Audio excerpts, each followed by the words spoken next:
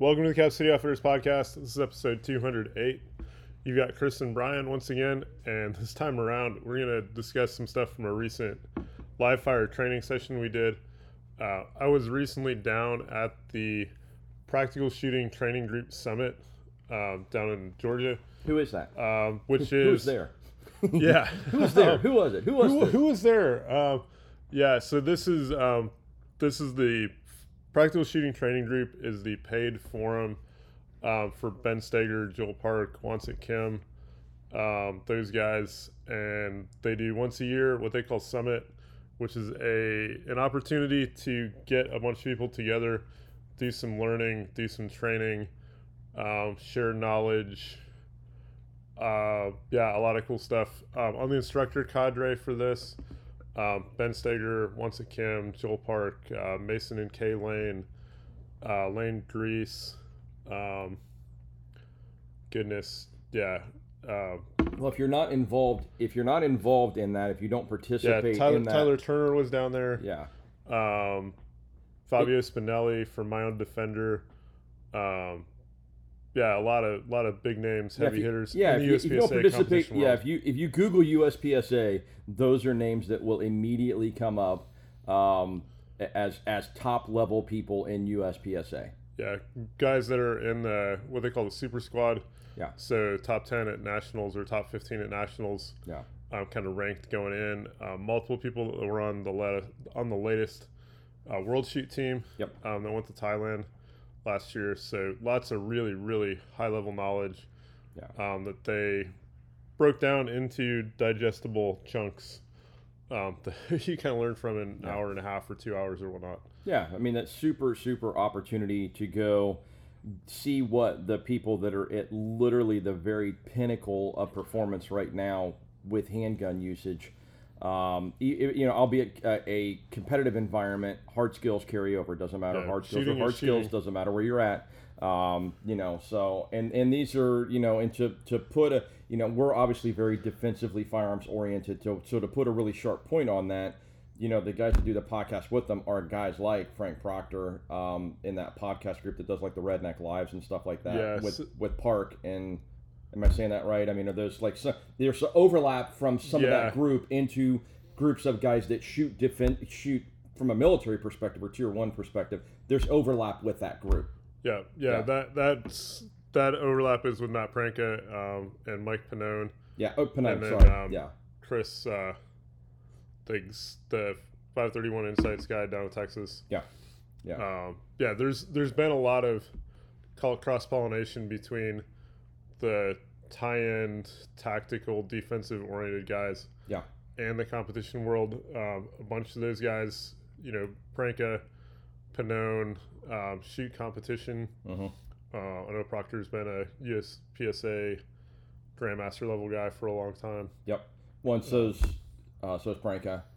He's a USPSA GM. And then guys, when there's a lot of guys out there that, and I was one of them years ago, more along the IDPA end of things, that kind of poo-pooed the competitive overlap because USPSA has so many artificial rules.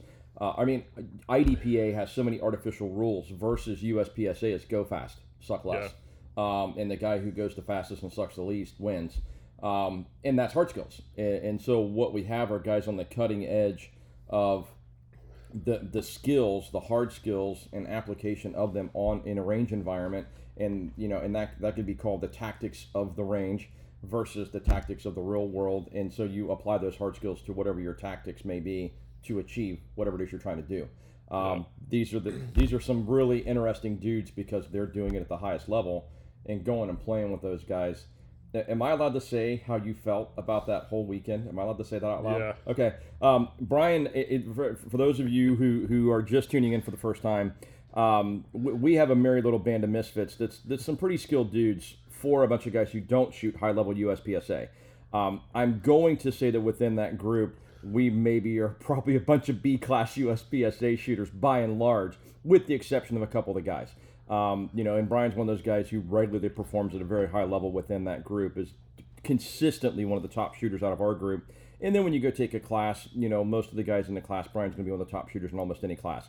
Bryan made the comment that he's never worked so hard to be average. I'll say that again. I've never worked that hard to be average within a group of people. When you find that group of people to train with, you have found a home.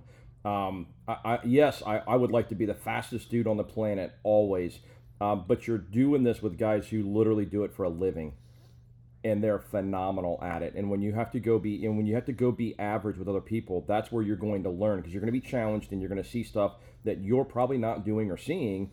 And or maybe when you talk about breaking some of this stuff down to the nth degree, you get that opportunity to break it down to the nth degree by the guys who break stuff down to the nth degree. Yeah. Whatever that is. I'm not a math guy. That would be math speak that I don't know. So absolutely, what a phenomenal opportunity to go be average with the best dudes in the world is pretty freaking cool, in my opinion. So let's talk about what we did. Yeah. So one of the while I was at Summit, it was called the Vanilla Marksmanship Block with Wanset and Joel Park, aka the Korean brothers. Yeah. Yeah. Yeah, which was a single day focused on kind of relearning marksmanship, because doing the USPSA thing, which is the focus for all the guys there, being able to shoot very quickly. So splits matter. Yep. Visual transitions and stuff matter. How you process things visually matters a lot. Yeah, it's all got to be done. Did I mention it's all got to be done really fast? So these are the guys that came up with doubles drill. Mm-hmm. We shot a lot of doubles drill down there. We shot a lot of practical accuracy, and then we started using those drills to either break things down further, or started adding transitions between targets. But we're still shooting doubles drill. So what did those guys do? They came up with a drill to shoot doubles better. Yeah. And I think they're calling it now like the awareness drill, like the visual awareness drills. But we're looking at, when we think about recoil kind of historically, it's either been we're going to let the gun do what it's going to do and give it the time it needs to get back to where it needs to be, or we're going to try to muscle the gun to do what we want it to do, and the gun's still going to do what it's going to do. But now we've added all this extra tension and pressure, and we're probably pushing the gun where we don't want it because we're anticipating the gun doing things, which causes all kinds of problems. Well, so just as a quick step aside from that, when you talk about accuracy and the potential for accuracy, giving the gun the least input that it needs when the sights are where they're supposed to be as you depress the trigger and engage the firing chain to hit the primer and make the gun go bang and get a bullet out of the gun, the least input possible. Yep. Is what's going to give you accuracy from a pure raw perspective. So you talk about the guys that shoot rifles at distance and stuff like that. Touch the gun as little as you need to touch the gun to make the gun go bang when the sights are where they're supposed to be. I grew up, and I'm stepping on this because I grew up in an era where you flex every muscle in your body. You got to get rigid shooting a handgun. You got to grip the shit out of the gun. You got to hunch your shoulders up, turtle your neck down, engage your lats, roll your shoulders over and lock your shoulders out, and blah blah blah blah blah blah blah blah blah blah blah, on and on and on and on, etc. ad nausea. To make an analogy to why that's wrong, Mike Tyson dances around the ring as a boxer and is well muscled, and when he moves, you can see his muscles moving because he is relaxed. His body is relaxed. He is not tense until he fires a shot. Yeah.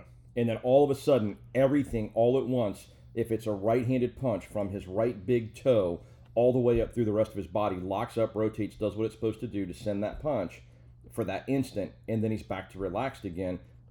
And he probably threw 14 punches. You only saw 2 of them because he was so freaking fast. But that's any high-level boxer, and it gets faster the lighter weight you go, boxer-wise. These guys are not tense until it's time to hit something, and they tense up for the instant it takes to hit it, and that's it. From the shooting perspective, you get taught to lock up. You cannot run your trigger finger that fast when you're tense, as fast as you can. You're taken away from the efficiency of running it. So when you're tensed up, it doesn't work to do some of these things as fast as you could, and that includes moving your body to transition. Sprinters on the blocks. You look at some of these people out there. Trying to think, all the hot chicks at the high level and sprinting that are out there jumping up and down, and they're loosening up and they're throwing everything around. to make sure that when they step on the blocks, they're loose to go, because that's where you have to be. This is the same thing. Shooting is an athletic endeavor, and so you're trying to take as much tension out of it as humanly possible, except exactly where you need it. Yeah. Okay. So to get back to that, when we're gripping the pistol, Yep. We're trying to grip the pistol only with the hands and the forearms. Trying to remove all the shoulders. Don't grip the pistol. Yep. If you can avoid it, like the biceps and stuff, don't grip the pistol. Mm-hmm. Yeah, kind of a little more upright. Shoulders natural. Yeah. No neck tension. Which for me, this was a lot of stuff to try to unlearn in 3 days. Yep. But it's something I brought back home and been working on in dry fire. But now know like what needs to happen. Yeah. Yeah. I mean, trying to get if you're chasing on the competition side, if you're chasing splits that are below 0.2, the tension thing really matters, because you can't run your trigger finger fast enough when there's tension. You're both blocking like really efficient nerve signals because of the tension, and then it also just all that added tension puts extra input through the firing hand into the gun, which tends to make the trigger not get pulled straight to the rear, which then pushes things down to the left if you're a right-handed shooter, or maybe you're pulling stuff over to the right. Just weird things happen.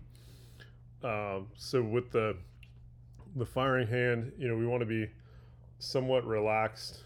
We still need enough grip on the gun to hold the gun, Yeah. and be stable with it. And then with that support side grip, that absolutely crushes down.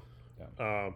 Trying to get wrapped around your index finger from the support side grip. You want to get it up on top of the knuckles for the middle finger from the strong side. Yep. And then that support side hand, that index finger, gets locked up into the trigger guard from the bottom. So we get a lot more mechanical lockage. That was something that got demoed and really started to make a difference. Yeah. If you're just wrapping that support side hand around the strong side hand, and it's kind of resting on top of, from a like, it's not kind of locked in, but it's just resting on the hand. Those fingers tend to move under recoil. I actually saw some of the GM level guys putting the pro grip stuff on the back side of their strong hand, specifically adding stuff like on the back of the hand, so that the support side hand would better lock up to their strong side hand. So having a good strictly mechanical grip on the pistol helps to reduce the amount of tension you got to put into the grip. Which just helps make everything work better before you even pull the trigger. Yeah. Well, and then after you pull the trigger, to the next trigger pull, to the next trigger pull, Yep. and the next trigger pull.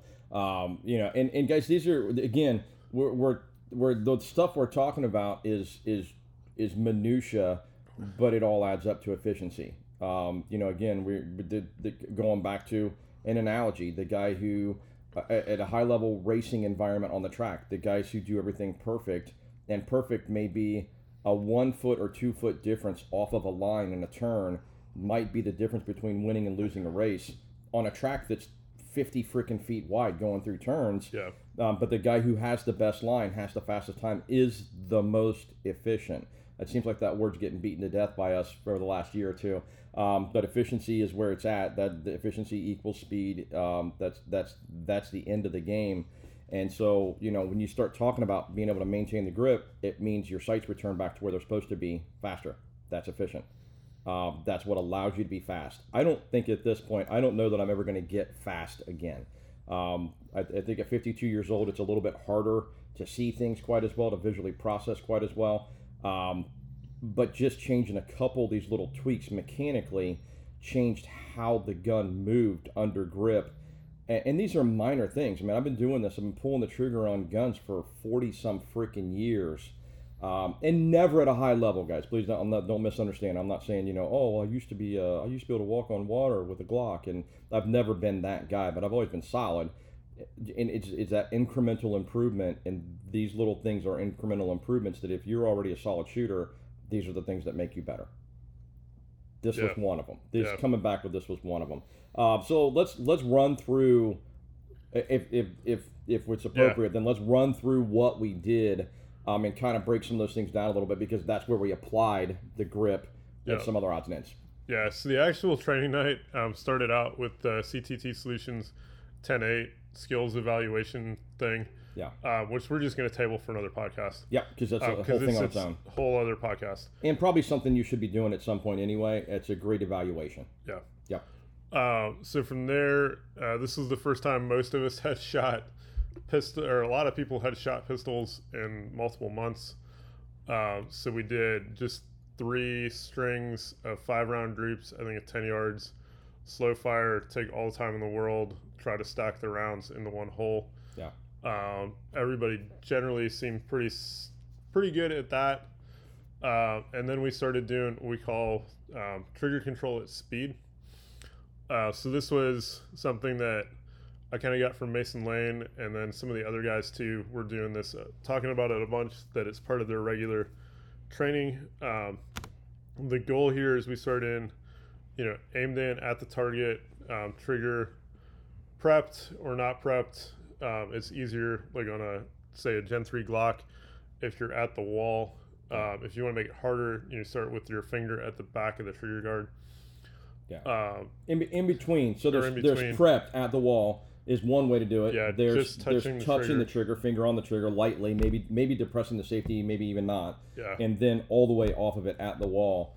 And again, as if you're a newbie or you're an intermediate shooter, maybe starting out with a prep and then learning this drill at the touch, and then learning this drill off the trigger, working through some progression like that, so you get the idea of what you're supposed to be achieving, because it is refining trigger. Yeah. Yeah. And this is also there's a fair degree of vision involved in this as well. Yes. So we're aimed in at the target. On the beep, the goal is to press the trigger all the way to the rear without disturbing the sights before the beep is done beeping. Yeah. So on a shot timer, typically the beep lasts 0.3 seconds. Typical human response to auditory input and something like this is between like 0.15 and 0.2 seconds. The gun takes 0.06 to cycle. So it's achievable. You don't have to be a superhuman to do this. Yeah. It's a really easy drill to dry fire, because your sights are either going to be exactly where they're supposed to be, or not. Or they're not. Use like a paster, or a nickel-sized spot on a post-it note. I would go back to the 1 inch per 10 feet. Yeah. 1 inch. You're still trying to maintain that slow fire. This one, I'm gonna say, like, it's got to be. We're looking for not moving the sights even tighter than like 1 inch per 10 feet. Well, I'm perfect. How about that? I mean, that's what you're really going for, is perfect. Yeah. You really want it to be perfect. You want to practice to not move the sights at all. And, so whatever your standard is for that, but I would agree that you want them, if you're at 10 feet, it should be in the same hole. Yeah. Yeah. Yeah. Yeah. Yeah. I mean, we were shooting, like, if you're going to do this dry fire, like a paster, light switch, or a light switch, something small, at 10 yards, or the longest you can get in your room. Yeah. This is not a USPSA 0 zone or an IDPA A zone. This is small. Yeah. Yeah. Because we want to see the dot or the sights not move at all. Yeah. Because from a mechanical standpoint with the gun, if we're putting input into the gun, just pulling the trigger, then everything else we're doing, we're kind of defeating, because our trigger pull sucks. Yeah, it's for naught at that point. So we did this quite a few times. Everybody was looking pretty good. There were some light bulbs going on of like, oh, I can achieve the same thing pulling the trigger very quickly as I can when I take all of my time, because my grip's now better. Yeah. And focusing on the grip, doing what you need to with the grip. So then the kind of the follow-on from trigger control at speed is the recoil awareness drill, where we're doing the same thing, but now in live fire, we're trying to actively return the dot to where it started, before the beep is done beeping. Yeah.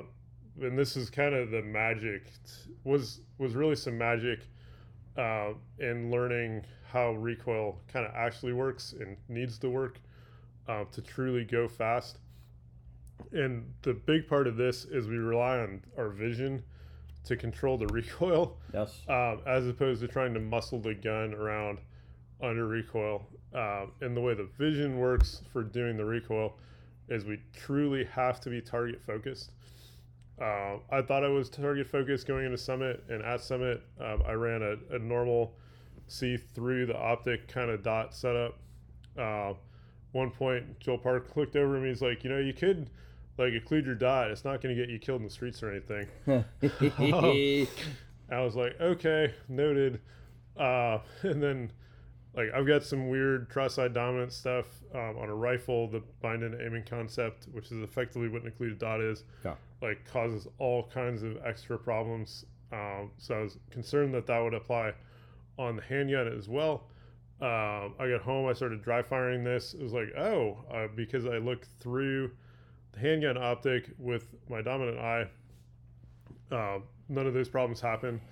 As we record this, I have blue painter's tape covered over my optic right now. It does actually work to truly be target focused. If you're running a dot and you haven't tried occluding it, give it a try on dry fire. I think you will be surprised at the results. Yeah. But by being, and then with irons, if you're on irons and you're looking at the target and the target's, beyond 5 yards, 10 yards, somewhere in there, the front sight is going to be kind of fuzzy a little bit. Yeah. That is your indicator that you are actually target focused, which is what you want to be. But being target focused, our subconscious will put the dot back to where it's supposed to be. If we are front sight focused or dot focused, we are now reacting to what the dot is doing or what the sights are doing. So we're always like 0.2 behind. Yeah. And by 0.2, I mean like 0.2 seconds, because we're responding to visual input. And you'll see the gun, kind of bobble up and down as we add input, and then we remove input, and then we add more input until finally the gun settles to where it needs to be. As opposed to being, we're really target focused. The subconscious is just like, oh, that's where the dot's got to go, and it just goes there. Yeah. Because the subconscious can process the visual information and then apply electrical signals down to the muscles. By being kind of relaxed, we're not adding all this extra tension and things where we have to move more muscles than we need to. The gun just kind of returns back to that point where it starts, and it does it inside that 0.3. So in this case, we've responded to the beep. We'll call it like 0.18. The gun takes 0.06 to cycle, so we're at 0.24, and then we have 600ths of a second to put the dot back where it needs to be. Yeah. And we all did it. Again, none of us are superhuman. Yep. We're anywhere from 40-ish to 55-ish. Yeah. Somewhere about there. Yeah. Like this is totally doable.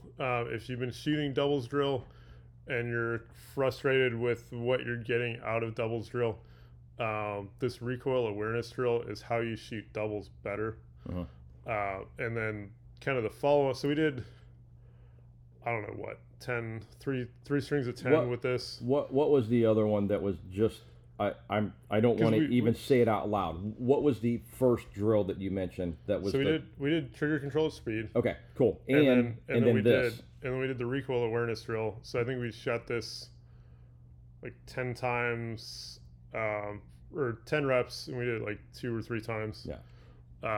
Again, guys putting rounds basically in the same hole. Yeah. Seeing the dot come back to where it needed to be.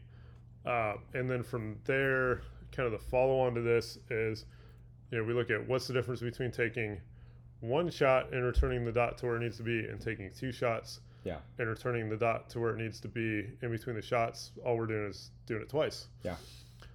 Which is essentially like a quarter of shooting doubles drill. Yeah. Imagine that. Yeah. Huh. If it feels like we've just spent 10 minutes explaining how to shoot each 2 shots of doubles drill perfectly, that's exactly what this discussion is, a breakdown of a really simple drill even further. Yeah. Which creates efficiency. So then the next thing we did is we did I'm going to call the 1-2 drill. So on the first beep, you fire 1 shot, return the dot to the target, that exact point you're looking at, before the beep is done beeping. On the second, or on the even numbered beep, you shoot 2 shots, and you're trying to do the same thing. You're trying to send that pair predictively, so the second shot is fired, as fast as you can possibly pull the trigger. And we're looking, if we're doing this at 5 yards, we're looking for a group on the target that's smaller than a baseball. Yeah, and that is absolutely achievable. Yeah. I'm going to throw a couple of things out. Being very tight, it feels hard to get on the trigger before the dot's over once. It seems damn near impossible to do it twice. Being very tight, being shoulders locked, turtled up, everything rolled forward, being muscling the gun, feels very, very hard to get through the first trigger pull in time, much less 2.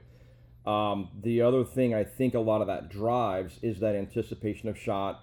I had a couple weird ones. I haven't healed where you're driving that big muscle at the bottom of your hand that comes off into your ulna.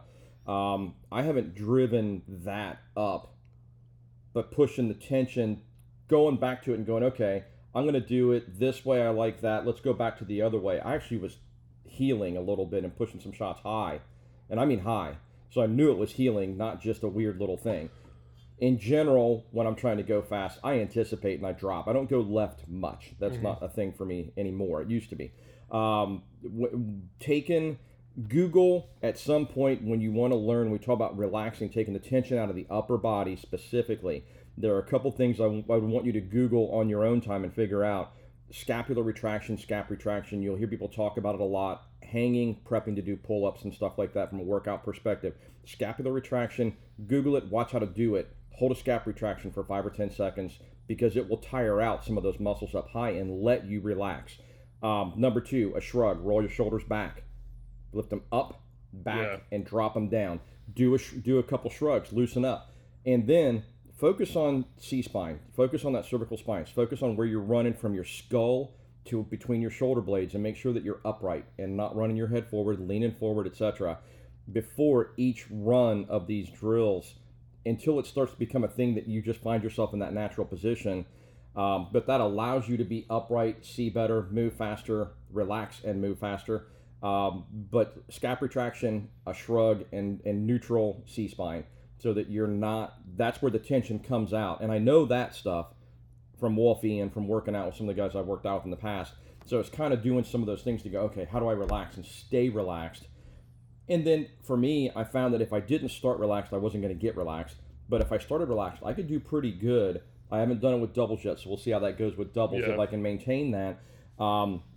But those cues, I'm a checklist guy, and I'm not very smart, so I can outsmart myself by setting myself up in a trap that I'm dumb enough to still fall into. So that was the trap, was how do I reset this every time and make sure I'm ready to go? And when I did, some things changed. The anticipation kind of went away. I was pushing things a little bit high, but I'm saying like 2 inches high versus 2 inches low, 3 inches low, whatever. The anticipation went away. The other thing that it allowed me to do, being relaxed and being up on the gun, allows me to look through the center of the lens of the eyeball and the center lens of my glasses. I do wear, I have corrective vision, corrective glasses. Moving through that, I started seeing the dot on the target, and I think, just like you said, I don't know that I realized that maybe I wasn't as target focused as I could be. I generally, with the dot, because of my vision, I don't see well up close, but I see well at distance. I'm pretty target focused to begin with, but something changed there a little bit too, because all of a sudden I was tracking the dot a lot better. But the combination of not muscling the gun, I also wasn't going up, and then dipping back down, trying to muscle it, Yeah. and then coming back up in that full oscillation, versus the oscillation should be where the dot was when the shot broke, up, recover back to where the dot was for the next shot. There should be no oscillation below that initial first line. Correct. Does that make sense? Yeah. Okay, cool. So Yeah. but I started not only to, I could see it, I can't see the dot when I'm tensed up doing the below, but I know it's doing it. But when I relaxed, I could see the dot come up and come right back down. And it felt like things kind of slowed down a little bit, but they didn't. Which is the goal. Yeah. And I mean, and that was just in, literally one night of playing around this a little bit. Now, again, I pulled the trigger a lot of times, but I don't know. This is not magic. It's just the efficiencies of learning how to make your body do what you want it to do. This is, like I said, this wasn't like an aha, but it was like, oh shit, okay, cool, this works better. Let's do this. Yeah. Now I got to practice it and ingrain it, because I'm fighting 40 or 30 years anyway, 20 years anyway of tactical. Protect your neck, get your shoulder. Your body's going to react like this. You're the old who's our buddy? Rob, throw your hands in the air, and then draw your gun kind of thing. Yeah. That's all bullshit. It's period. And so, right. So let's get into the efficiencies of it, and let's train to do things efficiently. I'm not saying that you're going to be able to be cool and calm in a gunfight without a whole bunch of practice. These guys that you're getting this from have a whole bunch of practice. They're probably going to be the dude who remains pretty calm. And so is Musashi. Yep. Okay, cool. Yeah. From there, so we did this. We did the 1-2 drill. A fair number of times. Yeah, fair number of times, like 2-3 mags at 5 yards. We did the same thing back at 10 yards. Yeah. You really start to see what's going on when you get back to 10 yards, because the distances now open up. The angular standards, deviations that you thought were small get a lot bigger because of the distance involved. Yeah. And then we finished out the night with, I don't know what, 4 or 5 bill drills at 10 yards. Back to going to 10 yards. Yeah. With the 1-2. Everybody was shooting A's. Yeah. Everybody was shooting A's. And these are guys that occasionally, we're human, we drop a shot here or there, but pretty consistently, everybody was shooting A's doing those drills. It was an improvement. Yep. Okay. Yeah. One thing that helped a lot doing all of these drills is we took a pacer, flipped it over, and then stuck it on the target with another pacer. Yeah. So you had a bright white, 1 inch by 1 inch. And we're going to call that aiming point, a tactical A zone aiming point, because we were at the top end of the A zone, because we're looking for upper thoracic as defensive shooters. Yep. Not that low in the A zone is going to be a bad thing ever, but up in the A zone's better. So that's what we were aiming for. I'm going to tell you, we were probably shooting half A zones. Top half A zones is where we were going. Yep. Yeah. But as far as that having that reference point on the target really does help suck your eye in. Yep. Gives you a really discrete aiming point. Yes. It makes a difference. That was one of the things that we did use at Summit. A bunch of the guys, I think Kyle McNabb talked a bunch about, like, he'll do that in practice, and he'll just kind of make it smaller and smaller and smaller until it finally goes away. And next time he goes out, he'll start with, the full size, like, aiming helper. Yeah. So I mean, these are really, really good shooters, and they still use these kind of tools. Absolutely. Bill drills. Yeah, bill drills. So bill drills, 10 yards, trying to run that. Are we predictive? Are we reactive? Are we kind of somewhere in the middle?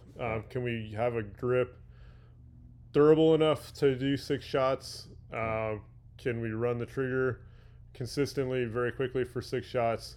Can we keep our vision, aggressively target focused for 6 shots? Kind of putting it all together, trying to put it all together. And then also kind of reminding ourselves that with a handgun, build drills solve problems. Yes. Yeah. Well, yeah. What's the saying? There's not many problems. There's not many problems you can't solve with a build drill properly applied. Guys, I'm gonna throw out a metric that will let you know how much I suck. As much as I do this, as long as I've been doing this, I'm generally pretty happy if I'm under 3 seconds for a build drill with no drop shots. I'm generally looking for upper A zone, but I'm pretty happy if I can get them all in the A zone with no drop shots. And I'm probably consistently a 2.9 to 3 second bill drill shooter. Yeah. From concealment, with a Glock, no special trigger, with an optic on it, no special barrel, no comps, no this, no that, no nothing. Just how I walk around the world every day with that gun. I ran a couple of 2.6-ishes, like in 2.6 somethings, 2.69s, 2.60s, 2.65, never 2.60, 2.65. So I'm doing some of this stuff, running 3/10 off of something out of 6 shots is not a real big deal to a really good shooter. It would be a huge deal to a really good shooter. It was a big deal to me because it was a significant step forward. So predictive. We'll call it 10%. Yeah, and yeah, it's a 10% uptick, and I did it a couple times. So from a aspect of shooting a bill drill, a lot of you at 10 yards are shooting a bill drill predictively. You have that kind of grip, that consistency. Those neural pathways are drove in. At 10 yards, I'm not. I'm just not that good. Period. End of conversation. I was shooting it somewhat reactively because I was seeing the dot, but what I was also seeing within the dot was vertical tracking and returning, not that oscillation below the line again. Yeah. It was more efficient. It was faster visually, but also running it visually. The other thing that I did is I also occluded the dot for those bill drills. It didn't really, well, obviously didn't hurt me at all. Maybe I would have run it faster if I didn't have the dot there. I don't know. But because of the change in movement and being relaxed enough to see what was going on and occluding it and forcing myself to be target focused, the dot was just kind of there, which was a little bit different thing for me than I've experienced, except for years ago when I was running occluded a lot. So a really good progression of things to get to a bill drill and say, okay, cool, that's a step forward. Yeah.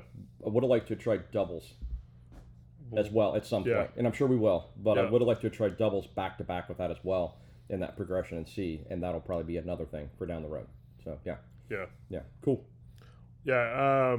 Again, all the baseline description for many of the drills and stuff is in the book Practical Shooting Training by Ben Stager and Joel Park. If you don't have that book, go get it. Yep. On both of their Instagram accounts, they've got a lot of really good content. Some of this kind of stuff on there. Same with Once at Kim's, got some good stuff. Check it out. Go try this stuff at the range. Try it out in dry fire. Yeah. If you're not doing trigger control at speed in your dry fire training, I think you're giving up a lot. That's something I've added now to every dry fire session. Might only be 5 reps or 10 reps, but having good trigger control at speed is really important. And I would say for a defensive shooter, that might be the most important thing, because you can't do it without grip, you can't do it without good visual processing, and you can't do it without being loose. So, and those are the 3 keys that you want to hone, I think, at this stage of the game. Yeah. Those are 3 keys, maybe not the 3 keys. There are 3 keys that you want to hone at this stage of the game. But the whole idea that you can't, those guys shoot 50,000 rounds a year. Well, probably not, but they probably dry fire 50,000 rounds a year. Or more. Or more, yeah, or more. But it is absolutely doable. It's just a commitment. And I would say, what are your priorities? What are you trying to do? Because it's cheap. I don't have to drive anywhere to do it. I don't have to wear ear pro. I don't have to put on sunscreen or bug spray. These things they're damn near free. Yeah. So cool. Yeah. On that note, follow us along on our social media as we come across cool things. We try to get them posted up to our Facebook and our Instagram. On Facebook, search for Cap City Outfitters. On Instagram, we're Cap City Outfitters 2. On our website, capcityoutfitters.com, you can find information such as how to do an FFL transfer or how to purchase a suppressor via our storefront over at silencershop.com. Also on the website, you can sign up for our weekly newsletter. It comes out on Fridays, or send us an email to info@capcityoutfitters.com. And then we're here in Hilliard, Ohio. We're here at 4465 Cemetery Road. We're in front of the Aldi's. We're directly next to Louis Fusion Grill. We're here 10 to 5 Tuesday through Friday and 10 to 3 on Saturdays, and we look forward to seeing you soon. Thanks for tuning in, guys.